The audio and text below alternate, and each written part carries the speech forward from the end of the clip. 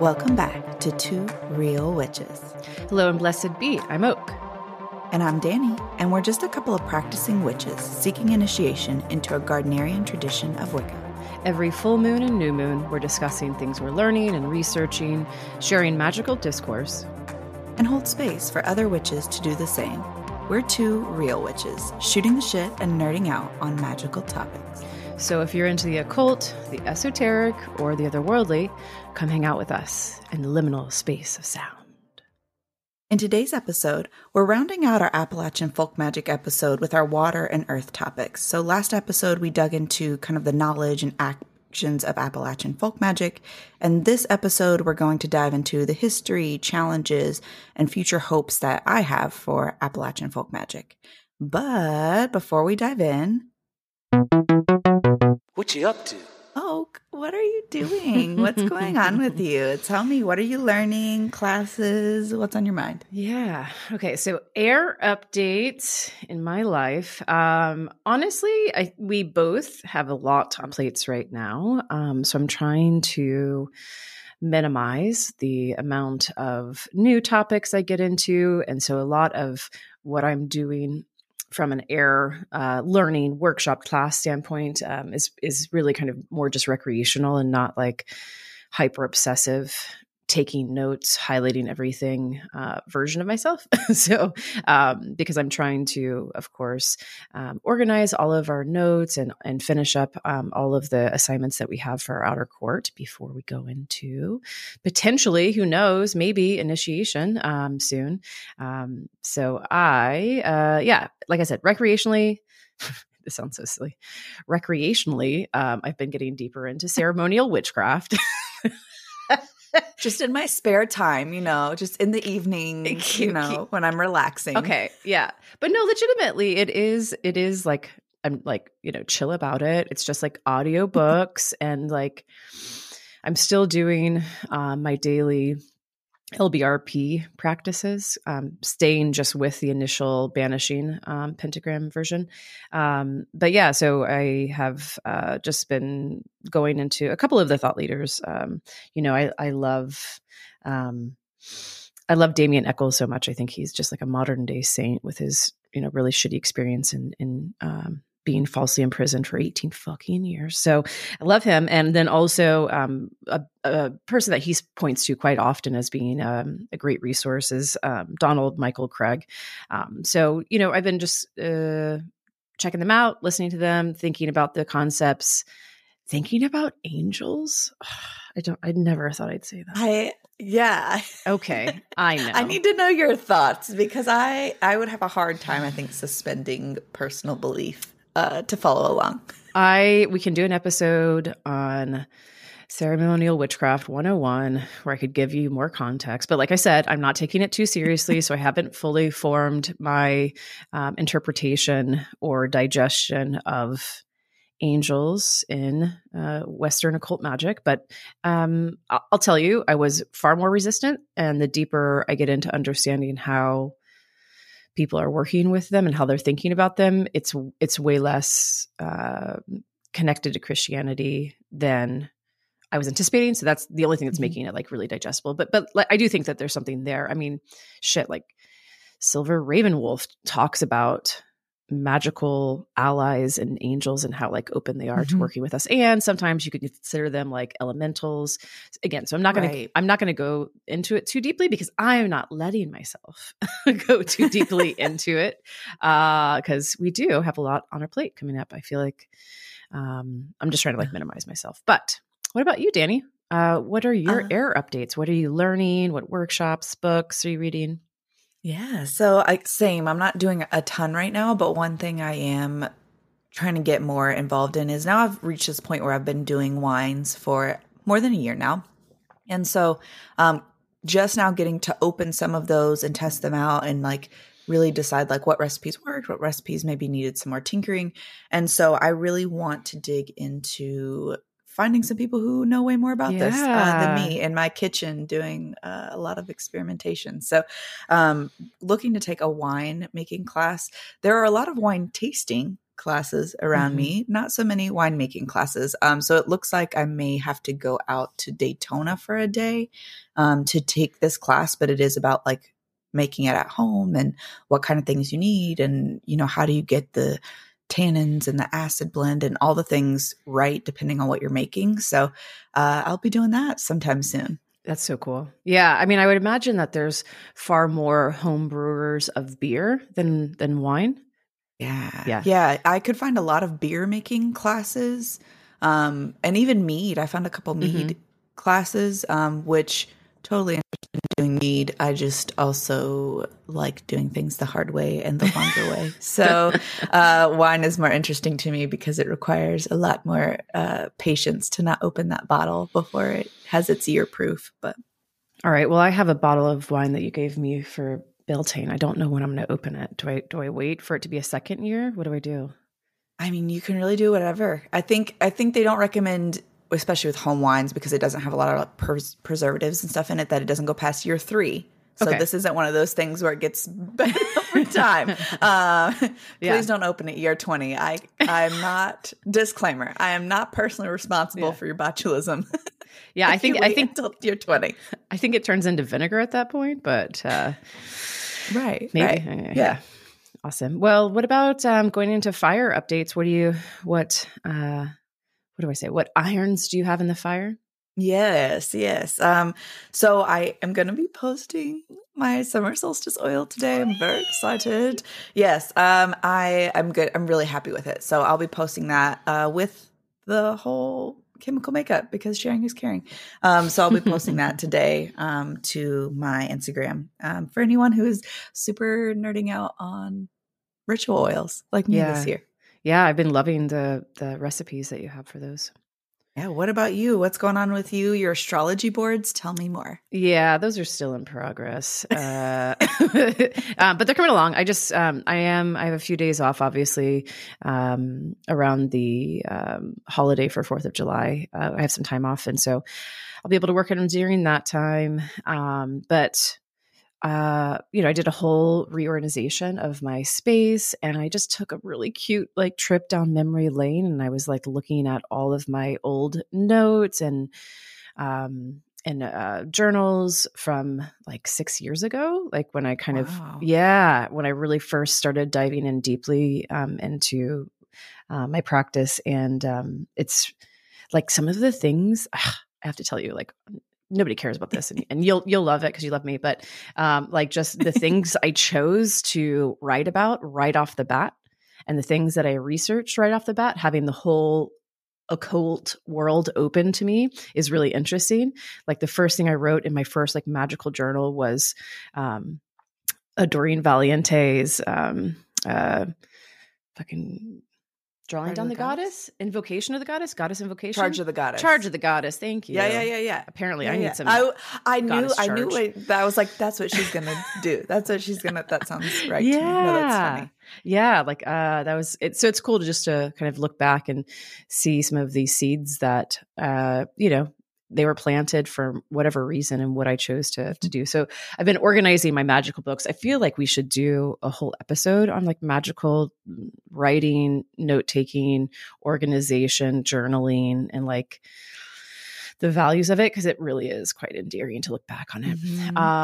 So the boards, the books, and the beach. Oh, look, I did it. All bees. That's cute. My partner and I went to the beach for the first time this past weekend, this year, not the first time in my life. Clearly Floridian, has been to the beach more than once. So I was able to go there and that was great. And then, there was the most magical sunset coming home, honestly. That this was last night and the sun, it looked, it wasn't bright. It was just orange, and the way that it was being filtered, you could actually look at it almost directly. It was almost like a blood moon. It was a really deep color of orange. It was beautiful. But so got my sun worship on, and and then as I told you, we made a little stop, my partner and I, at our high priest house, and got to introduce them for the first time, and that was very cute. Nice. So good times. Love that. Yeah. Yeah. Going into, I guess, water updates would be next. So, Mhm. yeah. So this is like feelings, maybe some relationships that you're experiencing. What updates do you have for us there? What's flowing Yeah, through your so life? I this like little reprieve of time that we've had with work stuff for me has been really great because I've got to really work on my team and get everything fit together. It was funny because when we were at Summer Magic Fest, I got a tarot reading there, just for fun. And she was like, "Ooh, so things are not gonna pan out the way that you originally planned, but they're actually gonna be better because of the way things didn't work out." And I was like, okay, so she's probably talking about the hold on stuff at work. No, I had to completely reorganize my team, literally within the last 2 weeks. Mm. And it has been actually really great because I got to weed out some like aspects of our team that I didn't think worked well together. Hmm. And so I've got to like weed those out and reorganize the team into a much more cohesive group of people. And it has been quite lovely. And so I was like, oh, I see what she meant now. Now it's making sense to me. So that's been really nice. And so we're staying on track. And then mentally, I'm just kind of gearing up that like this little like mental slowdown moment is about to kind of gear up for you and I over the next like several weeks, but then also just at work as things kind of get back on track. We'll be moving a lot of stuff around, getting some Yeah. stuff open, doing some crazy stuff. So just gearing up that it's about to get real busy up in here. The calm before the storm. I love that. That's so cool that Absolutely. you did have that chance to put intention into reorganizing a team. That's great. Love that. Okay. I, Yeah. yeah, I mean, I think I've been going through a really similar shift at work, and it's also really, really exciting. This is one of the largest, like, kind of change ups in my position that I've had in probably like 2.5 years in the work that I'm doing, what I'm looking at, and what I'm impacting, and that's kind of shifting. And so I'm doing effectively like 2 jobs right now. I'm doing the job that I'm transitioning into Yikes. and then like maintaining all of the responsibility of the last job. And let's just call it 3 jobs because then I have to like really, in a short period of time, ramp up the person that's going to be stepping into my responsibilities. Right. Um, Sure. and then helping them ramp up the person that's falling into their responsibilities. Anyways, everything's moving really quickly and it's all work that I love. So it's not as if like I'm stressed out in a bad way. It's just like a lot of work that's happening. And so I'm having Mhm. to work more days that I'm used to working, which is also totally okay.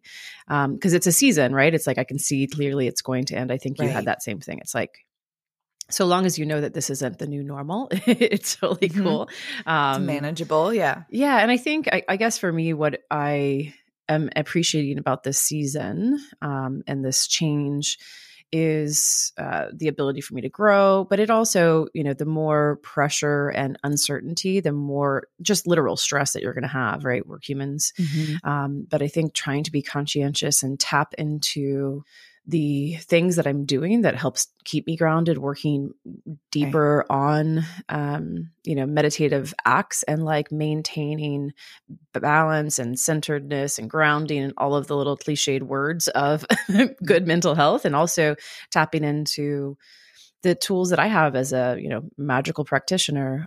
It's really nice to need them, need Mhm. those tools for balancing and then have them. Um, Yeah. yeah. So I'm really finding the value in those things, Mhm. and also hold on to your panties because July 27th, Venus goes retrograde. So that'll be fun. And it's going to stay retrograde until the 3rd of September. So it's a hot minute. And this only happens once every year and a half. So I So when am. you say hold on to my panties and Venus, like I'm picturing a lot of sex magic, and is that what we're talking about you or know, what? Yeah, I think a lot of people relate Mars to sex. Actually, Mhm. just I guess depends on how you do it. That sensuality, relationships, beauty, the things like that bring, uh, you know, joy to this mortal coil that we have experiencing. Those are often like Venusian topics. So maybe like redefining how you see beauty, redefining some of your relationships. Those could be obviously friendship. They could be romantic. But the Venusian topics we can go into more. I don't know. This is an astrology podcast. Maybe I'll talk about it next time when we do our astrology. Yeah. But it only happens once every year and a half, and it's going retrograde, and so there would be some potential influences of challenges in relationships or redefinitions of relationships. So, which I think you just experience, and a lot of times when these things go retrograde, you feel them before they happen too. Especially I think if you're like sensitive to those things and proactive rather than reactive. And I think that's what I'm doing here. And that's what you're doing, which is like proactively approaching relationships and trying to set them up for success is like the right thing to do right now. So listen, you're right on track, Dani. I knew it. Look at me not knowing not a lick about astrology and just knowing that I was going to need to start reformulating the team. I just knew it. I love that. Yeah. All right. So getting into Earth challenges. That's funny. Earth topic updates. So this could be challenges like just logistically that we're experiencing in our lives, but also, what we're purchasing, essentially just anything that's down to earth. This is kind of what we're talking about. For me, like I said, I'm not trying to get deep into any new topics. But there have been a number of books over the last like year or so that I have been listening to on audio, on Audible, because that's just the most convenient thing. I should probably find a different streaming service because they're owned by Amazon. At any rate, so I've been purchasing the hard copies of those things and kind of referencing them and like connecting my notes just as part of that like magical book revision thing. So like, for instance, I had listened to the Modern Magic by Donald Michael Craig with a K. And so I just like purchased the book to then like review it. So I'm trying to like not take anything net new in, but rather just kind of review the things that I had been looking at and create like kind of more notes around it. So that's how I justify a purchase. Did you hear that? Was that smooth enough for you? I heard it, but what I really heard was this was an extended purchase. You know what I mean? Like you had already purchased the Audible book. Yeah. Right? I do that though. I do that a lot. And I used to feel, like, oh, you're not supposed to double buy, books, but like when I read a book, I'm not reading it to be like, oh yeah, that was interesting. And to have entertainment, like I'm really reading it to absorb like net new ideas or net new practices. And so when I read something, it's like I'm taking a class in that thing, especially with these books that are about traditions and magic. If it was just a fiction book, I wouldn't feel compelled to have both the like audio version and the hard copy. Right. But there's so much like reference, and notes that I actually physically take that having both of those is valuable. And I'm an auditory learner. Like I have dyslexia. And so I have no problem like using all the tools at my disposal to help me really understand and put into action the things that I'm learning. So yeah, totally doubled down. You're welcome, Donald Michael Craig. I bought every version of your book you could have, I guess. So. But yeah, it totally is a little bit of a justification, but I feel great about it. I feel great. Yeah. No guilt here. I think the way that you do it is a great way to vet books too. Cause like you listen to it on Audible and if you're like, no, I don't actually want to create tangible clutter in my house with this, then it is stowed away. Meanwhile, I'm over here and can't let go of a single book ever because I feel like I find value in all things. And so like if there is one line in the book that I was like, that's a good idea, now I have to keep it for the rest of my life. So maybe we should do that episode on note-taking and stuff sooner for me from a learning perspective. Yeah, totally. How about you? Did we go over this? Or are you? Yeah. I mean, I don't have anything. I've been trying not to purchase new things. I'm trying to like clean and refine life, right? But then it's just the same challenges of like kind of being in this liminal space between, especially from work, between like where we are now and where we're going to be in a month. Same thing with, our outer court and all of that, like where we are now, where we're going to be. So there's just a lot going on. So it's just the same challenges, right? Just keeping up with the day to day and making sure that I don't feel like overwhelmed in everything that's going on, and that I feel like there's a certain level of control because I feel like I have a handle on it all. So that's really been kind of what I'm going through, but nothing specific, really just riding this thing out. That's great. That's good. That's the goal. That's great. Awesome. All right. Well, thanks for catching up in our What You Up To. Let's transition now into the topic at hand.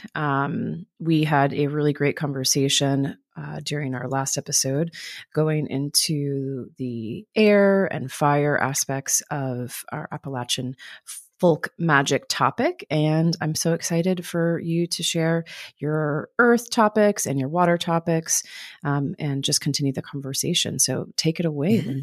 Yeah. So we left off last time kind of talking about how magic is kind of woven into the language, the music. It was in my notes and we didn't touch on it, but I also had written about like dancing, so the Appalachia, that area, famous for a little line dancing, and really when you think about it from a ritual perspective, like that's a building of energy, right? Everyone is doing a synchronized thing towards a common goal. And so like from a magical purpose, I'm like, y'all are doing some witchcraft right now. We are line dancing and yeehawing up, and releasing this energy into the ether, right? So I actually about 3 years ago, I went to a local place that does like country music or whatever, and was literally mesmerized just watching people line dance. Like just was like over there with my little Jaeger and Sprite. Don't judge me, judge your mom. And so I'm here and Sprite, just like mesmerized watching people line dance. And I was like, this is a magical act. Like obviously none of these people probably feel that way, but this is totally a magical thing that we're doing right now. A magical coordinated thing. There are a lot of devout Christians that would agree that dancing is the work of the devil. So I think you're right. Right on track. Yeah. No, it's like I have seen line dancing, and I've also obviously seen videos of it. And a lot of times they're all moving in synchronicity, of course, but they're also often all moving in a circular direction, even when they're not doing the choreographed, like, 5, 6, 7, 8, like if they're doing the dancing around the circle, kind of like a roller rink almost, like there's that kind of vibe. Yeah. I never thought about that. That's great. Yeah, I was thinking about it when I was talking about the magic thing. And so I jot that line down because I was like, oh yeah, it's even like woven into the actions. And then I left it out last episode and I was like, oh wait, no, I want to come back to that because we're making a ritual circle on the dance floor, whenever we are line dancing. Love it. Grab your partner, do-si-do. Summons Channel demons, the don't you devil. know? Yeah. Oh, I love that we both were like ready for it. All right. So then when we get into water, we're talking about histories and feelings. So we've talked a lot about like, what is Appalachia? What are some practices? What are some like tangible categories and things to kind of wrap our minds around that topic? But if we talk about like, where does it come from? Again, when you read the books, you're going to get a lot of a history lesson, but there's not a lot of tangible dates. There's not a lot of tangible information, but there's a lot of information about the groups of people. So when we talk about Appalachian folk magic, again, magic made by the folks for the folks, FUBU, reach out to us.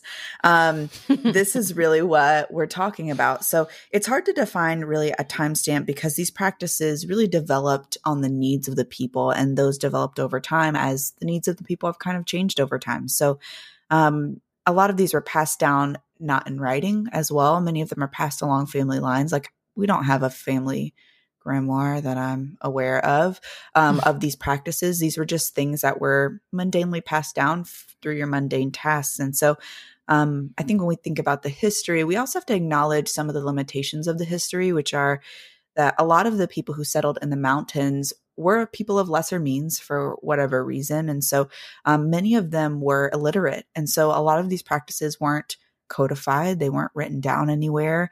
The best we can usually come up with is like grandma's recipe note cards, if grandma could write, So those are really all of the codified history that we have. But we can look at the history of the people. So the people have a ton of history. So there are lots of different influences to Appalachian folk magic. And I think we really have to acknowledge the people to understand the practices. And so, and part of that's acknowledging some of the ugly history to do with Appalachia.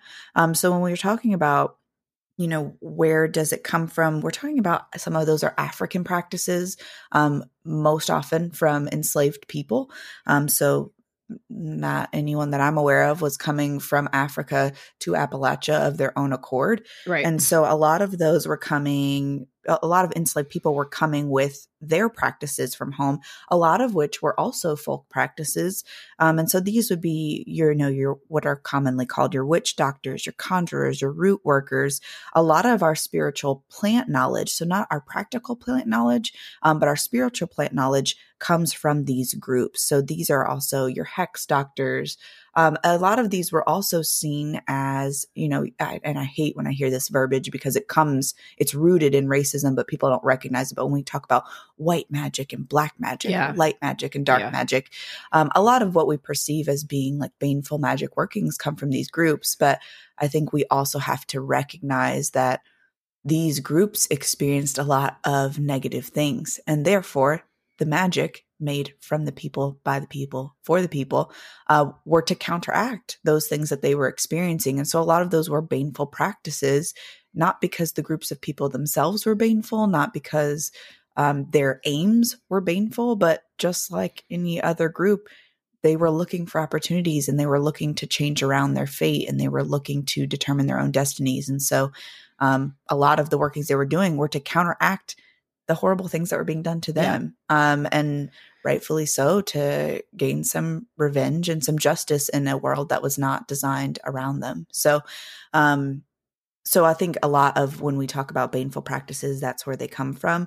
But again, I would like to change that narrative to a lot of those practices were to negate what they were experiencing, which oftentimes was negative. There were a lot of barriers and obstacles to opportunity for them.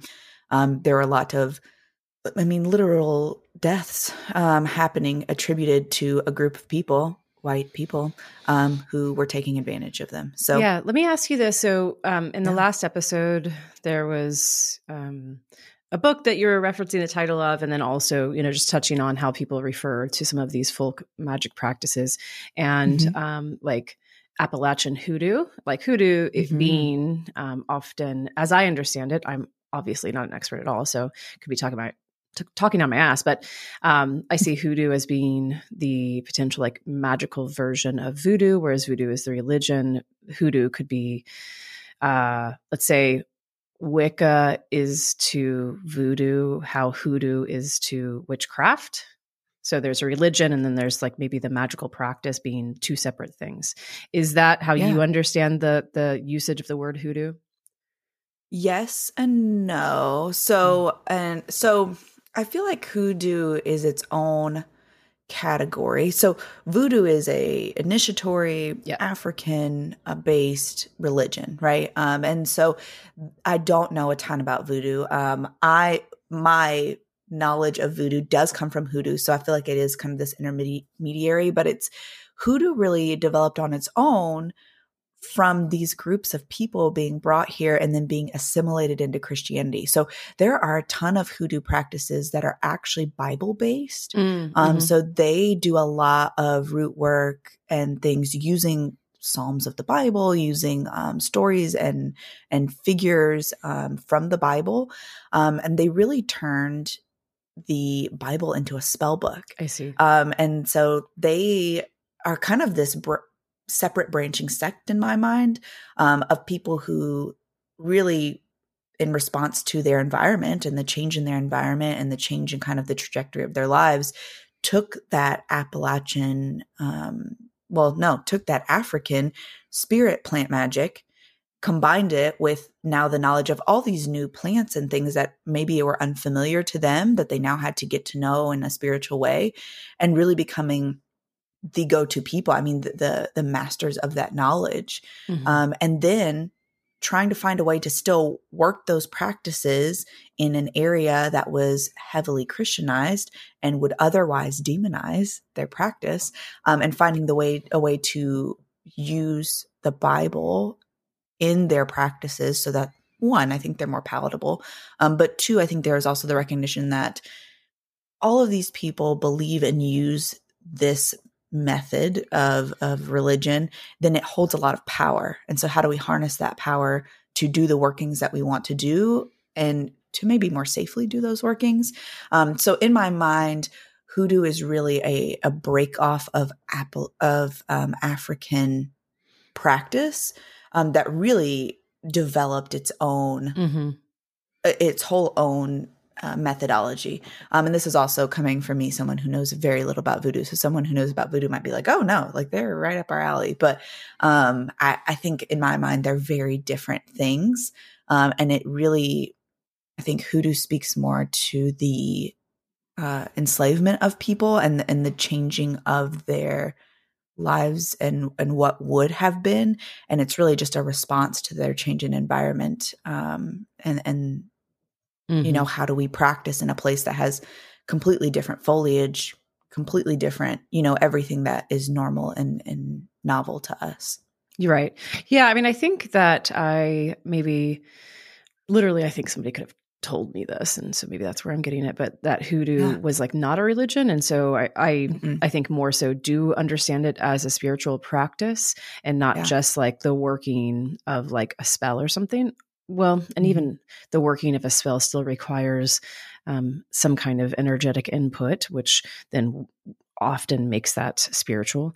But yeah, I can see that. So voodoo being brought to a new place and being exposed to different practices and different flora, different fauna, and having its own challenges with having to assimilate, but really just kind of like almost suppress some of the practices and make them more palatable using your conqueror's religion and gods and book. Yeah.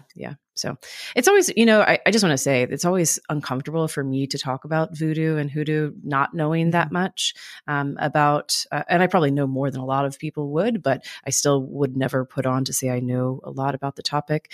But I think it's like, I'm totally okay to be vulnerable enough to speak to these things and say, oh, I don't know that, or, oh, this is what I thought before. And I think that like, I want to continue to approach topics that are sensitive with respect, but also like not be afraid to address it, because if we're afraid to even like touch on it for fear of like, oh, I'm going to fuck it up, then like, we're never going to move forward and like learn. So, thanks for bringing it up. And, I am interested in learning more and bringing more people on our show to shed light on these topics, especially them all being within this kind of spiritual space.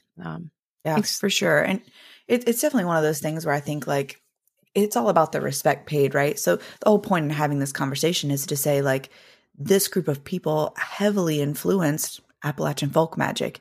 And some of it's hard to extract now and say like, this was voodoo, this was hoodoo, this was indigenous practices, because it's all become so amalgamated that it's very hard to pull those out. But we do have some threads that we can say like, no, this is distinctly an African practice.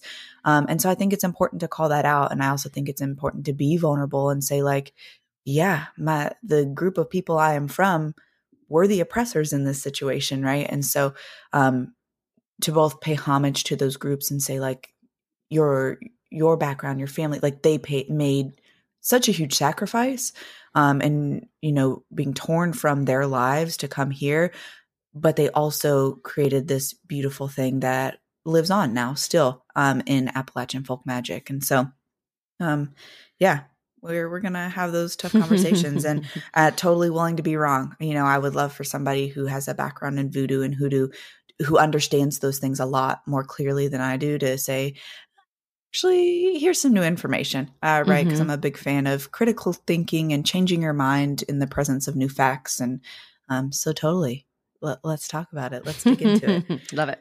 Yeah. And then when we talk about, you know, more of those groups who influenced Appalachian folk magic, we can't ignore the people who were literally here before us. So when we talk about indigenous practices, we're talking about those groups of people.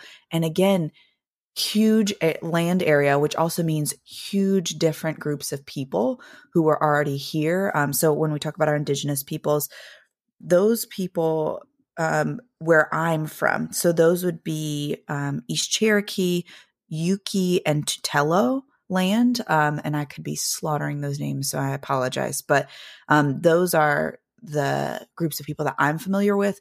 But really, it runs a whole gamut of so many different tribes and groups that lived essentially from southern New York, less up there because it gets real cold, but all the way down through northeastern Mississippi. So those indigenous people really gave us a lot. And when I say gave, I say both from shared and taken practices. But those would include a lot of our agricultural knowledge. So literally, how do we grow things in this soil? Who is the best person to tell us that? Then literally the people who have been here and have hundreds of years of knowledge of what grows well here and what doesn't. So a lot of our agricultural knowledge comes from indigenous people. A lot of our medicinal plant knowledge comes from these people. Again, they didn't have Western medicine. I guess they did in the form that they were from the West, and they invented the medicine, but they didn't have, accredited doctors. They had medicine people.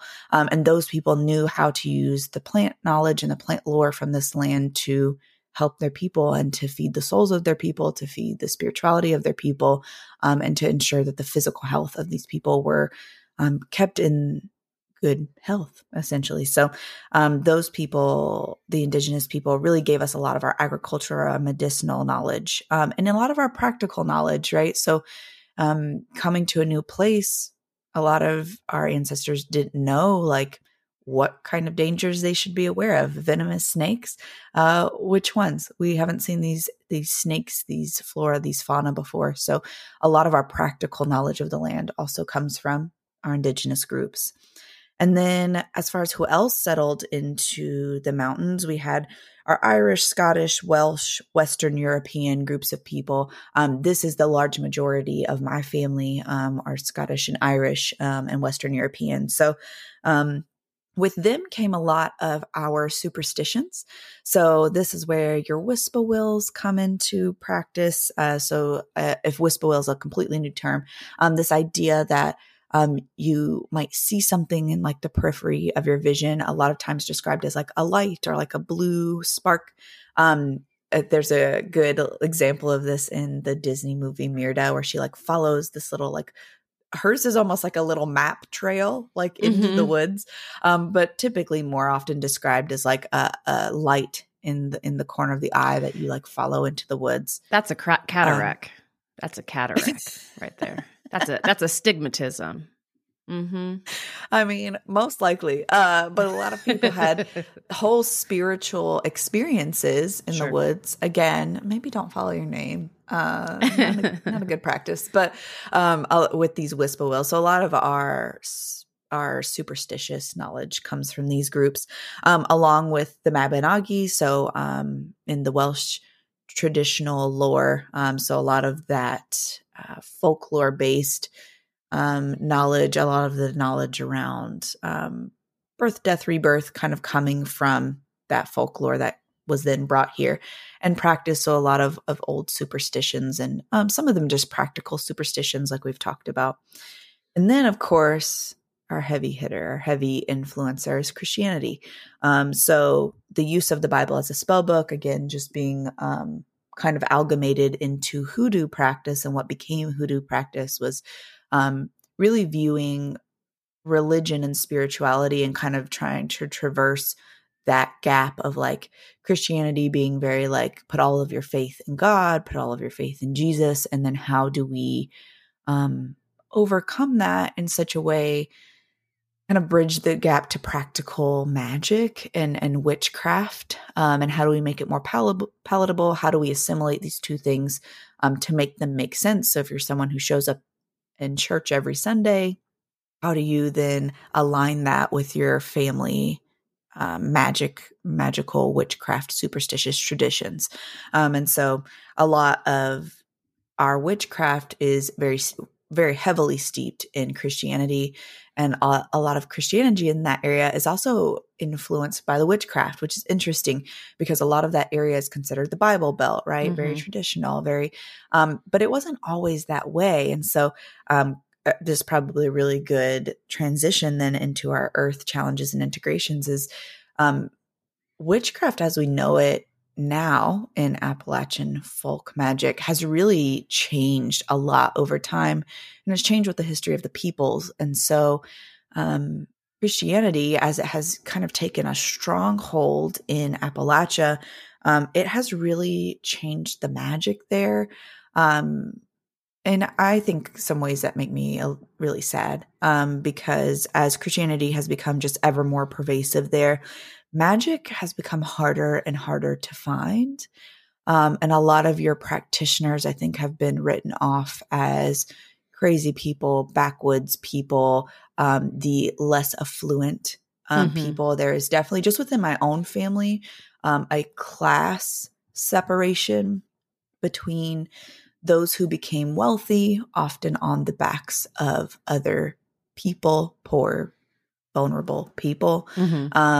And that those were the most Christian and pious of them all, right? And so on the other end are poor people who still have such a reverence and I would, not to pass judgment, I guess, but I would say an even more devout understanding of Christianity, those people being written off as the less deserving.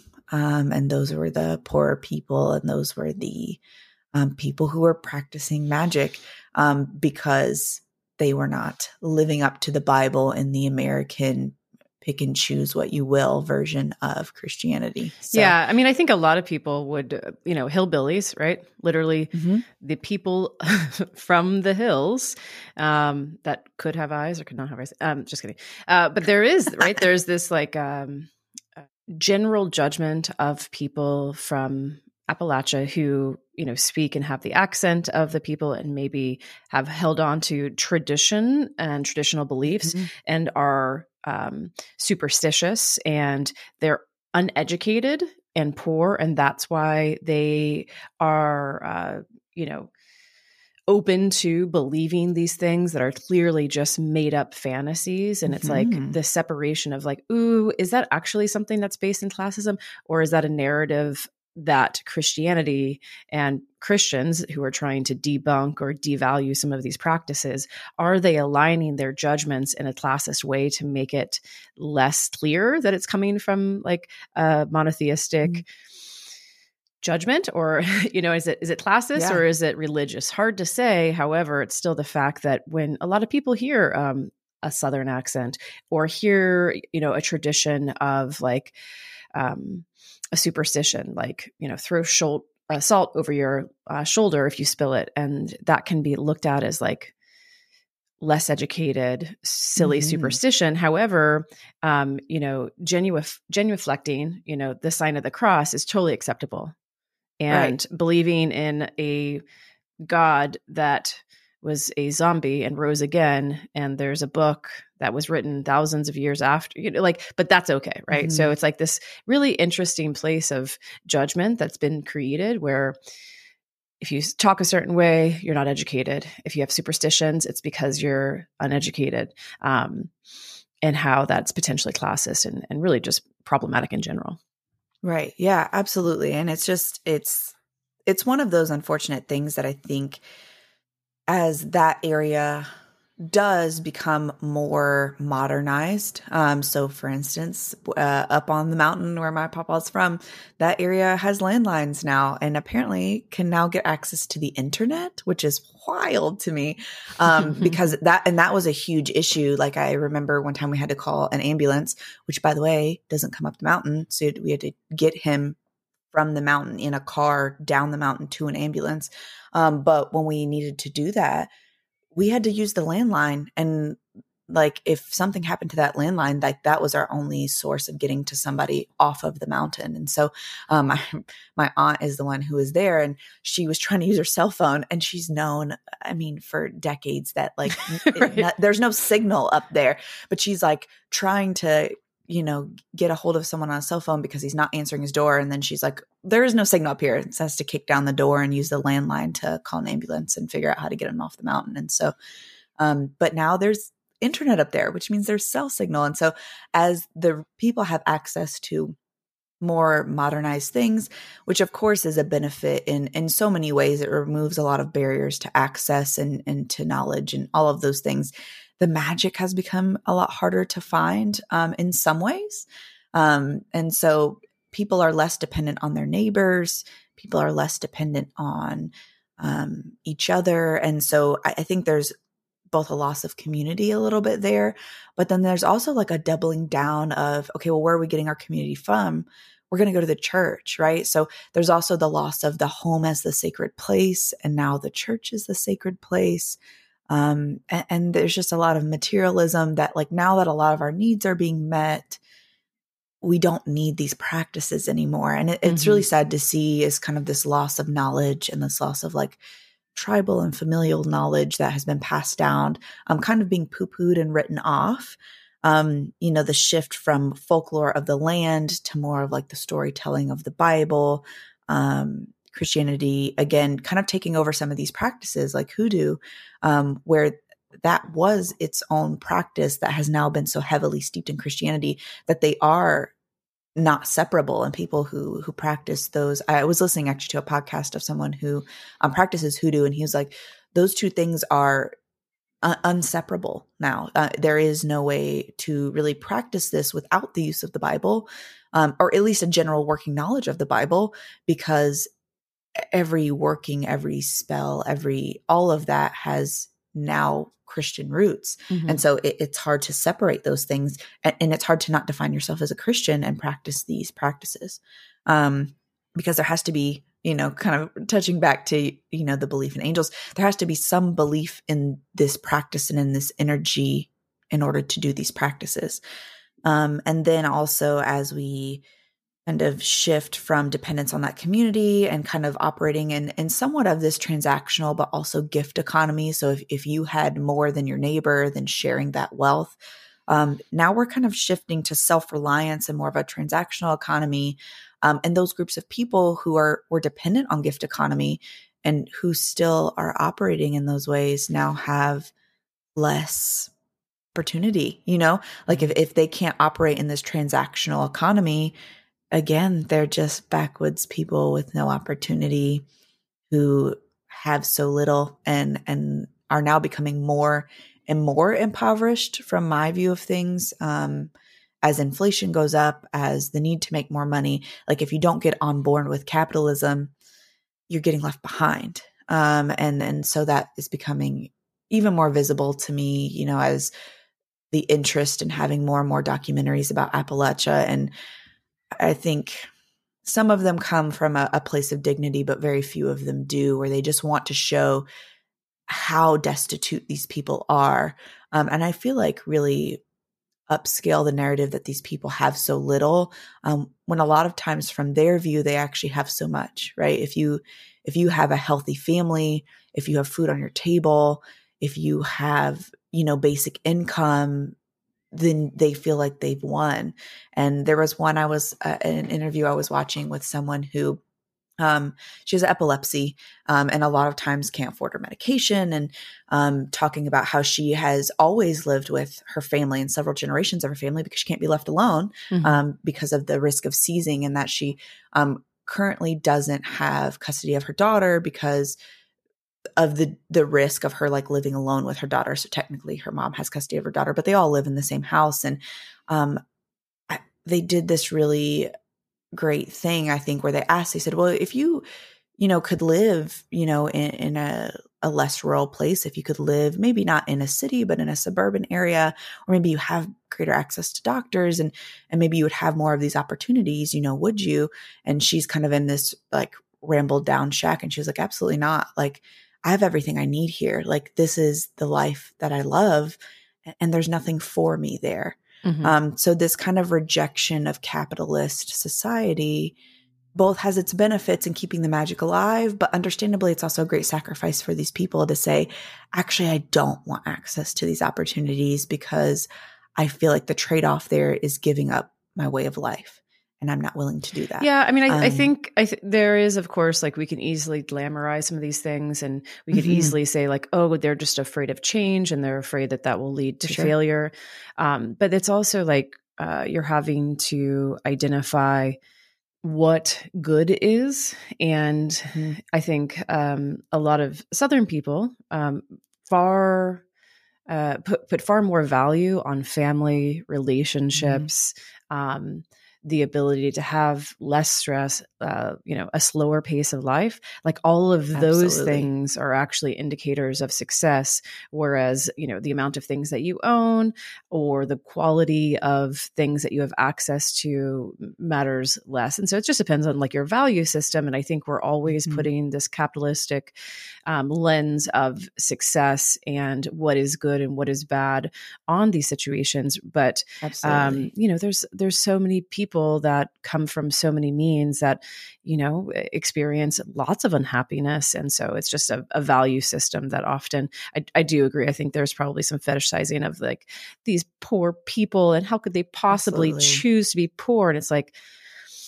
I know my family has looked on well-off people and judged them for selling their time for money and not being able to spend time with their friends, and what a travesty it is to not take time off and things like that. So it just depends on your values for sure. Yeah, absolutely. Yeah. And it's one of those things where like rejection of capitalist values has become like, they're like, oh, well, you're just getting left behind. Like, oh, that's just ignorant mentality. But again, it's that values thing. Like you said that so well, is it's about where you put the value. And I think for me, I put the value in keeping some of those practices alive. And so it's really sad to see so many of them die out, or so many of them be kind of poo-pooed as, well, this was practices from when we were uneducated and didn't know any better. And I'm just like, oh, but some of them had like real world implications, and to not understand them is to actually not understand your history. And so, there's those things that I think are really sad to lose access to. And then, of course, with greater access to modern medicine, which I can't stress enough that I feel like I'm in this weird boat from like a health sciences perspective where I'm like, no, please take your fucking antibiotics. But also wanting to keep a lot of those practices that actually have practical application and did work, wanting to keep those alive, but also be like, yeah, but I think, antibiotics were a really great thing that we invented, and we should just maybe invest a little bit in them when it's useful. I mean, not for the flu. It's not going to help you at all. Then rely on your tribal plant knowledge. But, I think with greater access to modern medicine, there is kind of this loss of knowledge and practice. There has kind of become this dependence, particularly with the opioid crisis, on like, if there's a pill for that, that's magic and we should take that. And sometimes to the undoing of the people, right? For every injury and I know family members who like had a dental surgery and then were given opioids for a basic dental surgery where they could have just been given some Tylenol, and then became addicted to opioids. And so here we are with the opioid crisis. And so kind of as and I think it speaks to a bigger topic, I think, too, as we have access to more modern medicine, there is a loss of knowledge and a dependence on the pharmaceutical industry that I think has become dangerous in a lot of ways. And so that also kind of contributes to kind of the loss of these practical applications. And then I think there's also, it would be remiss of us to not acknowledge that there is a lack of recognition and acknowledgement of the gifts that were given to Appalachian folk magic by minority groups, just simply by white colonialism, bootstrap theory, racism, and discrimination. I think when we talk about Appalachian folk magic, a lot of people have this nuanced picture of like a lady in the hills, a white lady cooking in her kitchen. And those were not the main contributors to Appalachian folk magic. It was those African and indigenous peoples. It was some of our Irish, Scottish, Welsh, Western European peoples. But by and large, I think the image of Appalachian folk magic is getting replaced with terms like granny magic, where it's this like white old lady in her kitchen. While I acknowledge that when we talk about people from Appalachia, predominantly those people are white, to ignore that most of those practices actually came from people of color would be horribly remiss. And so I think there is a whitewashing of the history and a whitewashing of the practice. And even when we talk about things like granny magic, it is a slow kind of ushering out of our actual history and replacing it with white colonialism. That's really, really interesting. I just want to pause there. Like, yeah, when you take something and replace it with like folk practice and say granny magic, like nobody's thinking potentially of that person not being a white person. I think there's very few people that would be like granny magic, people of color, right? Whereas like folk, I think probably better represents. Are there any other like terms that you think are interchangeable or less whitewash for folk magic? Or is it just folk magic? I don't know. Is it woods magic or? I think if you're talking to white practitioners of folk magic, what you'll often find, and I can admit to this a little bit myself, is there's this a little bit of like, well, voodoo is not for me because it's initiatory religious practice, right? And so then we kind of fall into this trap of being like, well, everything that is from people of color is either indigenous Indian practice or it's hoodoo, because we don't know where else to place those things in our mind. And that's where I think if we could lift the voices more often of people of color who practice Appalachian folk magic, they have really unique perspectives, especially coming from families where like all of their family members are people of color. They have really unique perspectives of like, well, we call this hill folks hoodoo, but if you go somewhere else, they might not even call this hoodoo at all. This is just familial practice. And so I think we get into, especially coming from the outside, where we want so badly to label and categorize things because it makes more sense for our brains, where we fall into this trap of like Appalachian folk magic is white and hoodoo is Black or minority groups of people, and voodoo is African. So it's even farther down the line spectrum, like the color spectrum of people. And so we fall into this trap where we're like, well, Appalachian folk magic is white. And that is to minimalize and to essentially whitewash the history of where it actually comes from. And so when I see terms like granny magic, I do cringe a little bit on the inside, because I also think that it's just a misnomer. Like, it's not granny magic. It's just Appalachian folk magic, because your granny had all this knowledge from having lived a full life, or hopefully lived a full life. But I also cringe because what image do people have when you think of your granny? Now, if you're somebody of color and you do call your grandmother granny, then that probably is an image of your grandmother. But if you're a white person, or you probably think of little old white ladies knitting in a circle, and you aren't thinking about someone's Black grandmother or someone's hoodoo or voodoo grandparents, practicing hoodoo or voodoo practicing grandparents. And so I think there is a whitewashing of these things that I think if we talk about it more, and if we keep lifting the voices of people who aren't white, we can get back to the space of not segregating it in such a way. And it's a form of segregation where we're like, hoodoo is people of color. No, there are a lot of hoodoo practitioners who are white, but that practice does come from African practice kind of being meshed together with Christian practice. And we lose some of that, and some of that recognition and some of that acknowledgement, I think. Not to put you on the spot, but are there any people of color that are thought leaders in the space of Appalachian folk practices that you know of? Off the top of my head, I think it was, I'd have to go back and double check. It's either the Invoking Witchcraft podcast or it's Coffee and Cauldrons podcast. There was a really great episode with a hoodoo practitioner, and he's the person I'm referencing when I talk about saying it's very hard to extricate Christianity from hoodoo practice. Had a lot of really good thoughts, I think, around like being a person of color in Appalachia and what that means and what that means for your practice, and how a lot of times Indigenous and Black people get overlooked as being part of those practices. And I would have to look up their name, and I'll include it in the show notes for sure, because that is the person I kind of think of as like being someone who kind of speaks about their familiar practices as being like Black practices, and really not looking at Appalachian folk magic through a white lens and a solely white lens. But otherwise, yeah, I don't think there's a ton I think I of might have people found out there. Yeah, I might have found it. It's a coffee and culture and spirituality and Christianity and root work and hoodoo featuring Afro Yes. spiritual. Okay. Yes. Okay. Yeah, we'll definitely include them. They have a lot of really great thoughts. I follow a couple people on Instagram too, where Instagram's this weird place where like I feel like I don't know anyone's real life name. So I don't know what their real name is, but I can link their Instagrams as well, where they have really interesting thoughts on hoodoo and voodoo and where those things kind of cross, but then also how Christianity crosses with hoodoo, and also just paying homage to where these practices came from. Because I think that when we don't talk about it and we don't acknowledge the whitewashing of it, we do lose the history.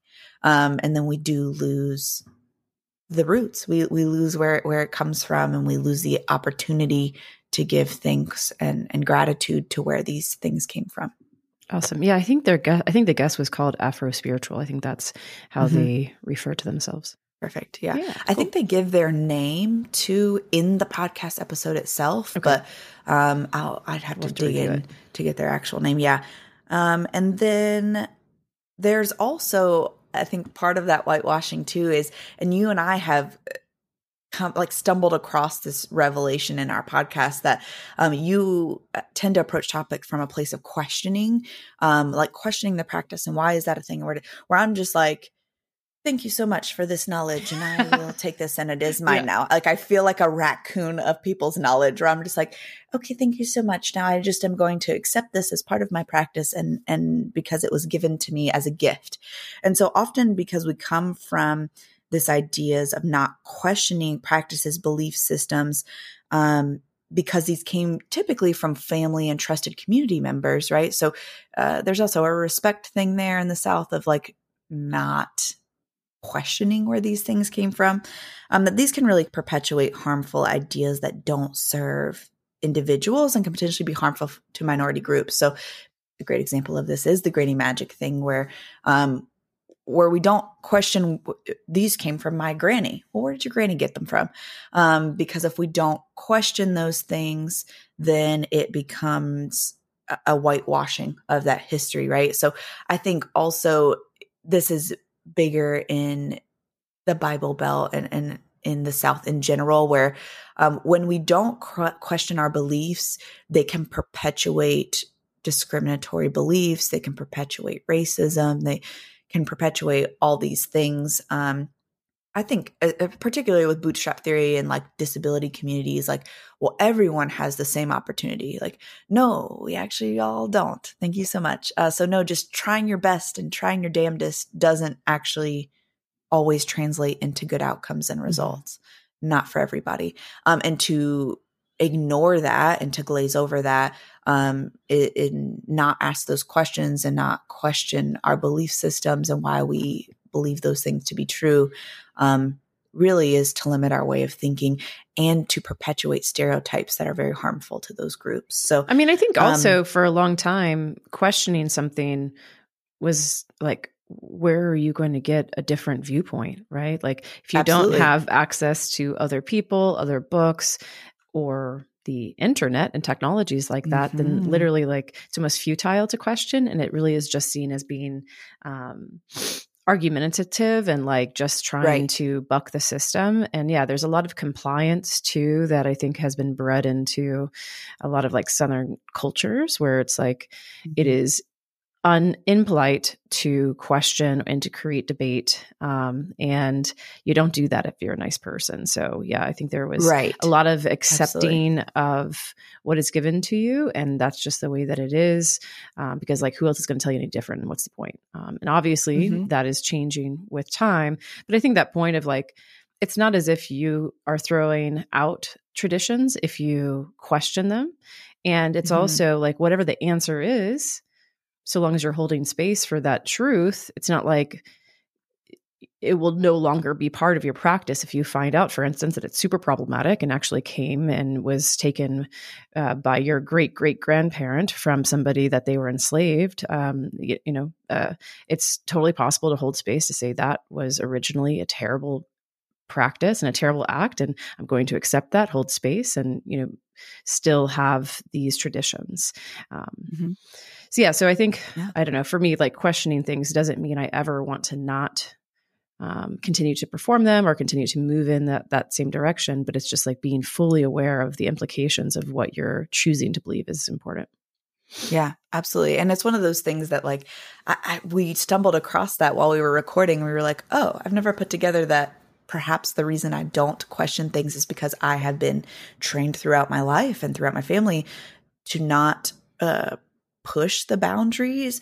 And it's not even like it's not even a thought in my brain where I'm like, oh, I probably shouldn't question that. It's literally that I mentally don't question it because it's a gift to me. And so if I'm being presented with a gift, who am I to question the gift? Yeah. And so it really has been a change in my thought pattern to be like, okay, but where does that thing come from and why is it a thing?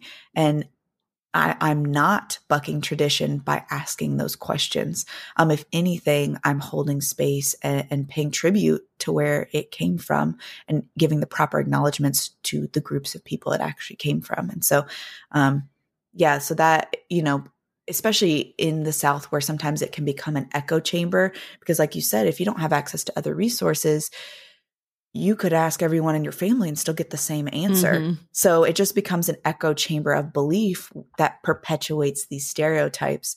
And so I think the beautiful thing about parts of the South and rural areas getting more access and resources is that they're being exposed to different opinions and they're kind of being forced to change their mind and forced to really look at their own belief systems and hold the mirror up to themselves and say, ooh, is this a self-serving belief system that has perpetuated harm to other people, or is this an actual factual thing that I know to be true? And so I think while that's been a beautiful thing, it has also kind of contributed a little bit to the loss of some of those practices, to which I'm also like, well, damn it all, some of them are horrible, harmful practices that probably should be questioned and maybe should just slip away with time, like perpetuating that new mothers should have to go to the church instead of maybe seeing a doctor first. What the fuck? No, like let's drop that one. That one's dumb. We should lose that one. Yeah.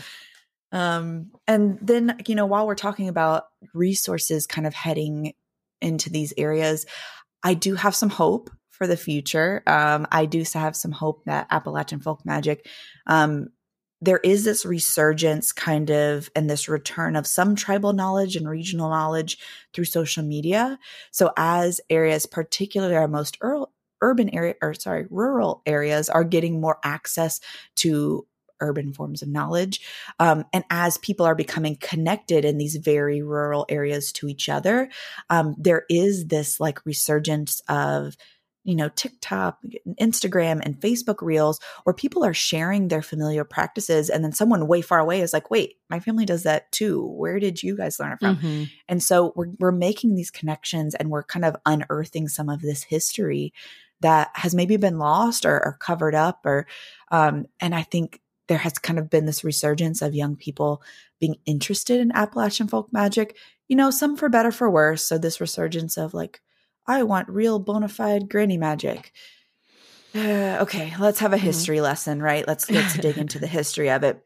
But it's great that people are talking about it because it's bringing to the forefront, some of these knowledge practices that I think were kind of being lost. of course, with anything, there's some harmful parts of that, like this whole resurgence of the essential oil. You can cure anything with some essential oil crowd. This resurgence of, I'm gonna do air quotes around holistic medicine, where it's really again that wellness crowd that I don't appreciate so much, deciding they know way more than the medicine people that these things came from, and knowing way more than pharmaceutical industries from their couch witchcraft. Yeah. I feel like our last episode, the message was just mind your business. Right. If you hear your name, just keep going. If you're at a crossroad, don't pick nothing up. Just keep going. If you see something on the corner of your eye, maybe don't follow it. Maybe follow it. I don't know. And then this episode is like, what's really important? Critical thinking. Yeah. Yeah. Is like accepting nuanced, complicated situations where things can both be traditional and great and modern and terrible, and things can be traditional and terrible and modern and great, right? Like, yes, we have to have discernment. We have to attempt to educate ourselves as much as possible and not take things at face value. Yet it's still really valuable to hold on to some of these, traditions for many, many reasons. So I like the message. Just, a little bit of critical thinking. Little salt, little pepper. Take a little bit here, a little bit there. I actually picked up a really good book. I just started it, and I haven't quite decided. Whenever I pick up a book, especially on topics like this, I always am like, don't you trust this author, right? Let me just, do I really trust this author and what they have to say? But I picked up a book about essential oils and the dangers of essential oils. And essentially they're like, yeah, well, I get that like lavender might be relaxing. Like your body's immune system was actually never designed to go lay and have like 4,000 lavender flowers pressed on your body at the same time. Like that was actually not the way your body was designed. So perhaps we should stop overdosing ourselves in essential oils and pretending that it's great for the body. And they're doing a good job of like balancing those things, like saying, yes, in some instances, this can be helpful, but ingesting essential oils every day is probably not your best bet for health. What? No, there's a reason tinctures exist, and it's in small doses, and loading yourselves eating 4,000 drops of 4,000 lavender plants at once is probably not your best bet for everyday health. So again, I think it's both. It'll be an interesting social experiment in 10 years to see where this goes. But I think part of the resurgence of Appalachian folk magic in social media has been great with making these connections and people really digging in and asking those questions, where maybe people haven't asked questions before. But the other thing that I don't like is people, I think for clout, are trying to become thought leaders in this area, is taking those things on and creating their own nuance, in ways where they're really losing the plot of some of these things, and really making them their own, which again, that is just the nature of time, is people kind of taking things and making it their own. But I do think some of it can be potentially harmful, especially when it gets in the hands of the wellness crowd. And then the other thing that I have a genuine hope for the future, and I hope this doesn't come off as me saying Christianity is by and large awful. But in some cases, yes. But there is this rejection of institutionalized religion by newer generations. So newer generations are coming in and really saying like, yeah, Christianity isn't for me. And so where do I go from here? And so a lot of people are searching for spirituality and finding Appalachian folk magic and saying, yeah, this is what I was looking for in religion. Like this is what I was looking for in spirituality. And then people are kind of finding ways to blend those things, people who are interested in hoodoo and saying, I can kind of take Christianity for what it is and really assimilate this with what I actually believe, instead of taking this pick and choose cherry picking of beliefs and what things we believe and what things we believe are right, or listening to evangelical thought leaders and some of their messaging and saying, yeah, that's not what I think Christianity is. This is what I think it should be.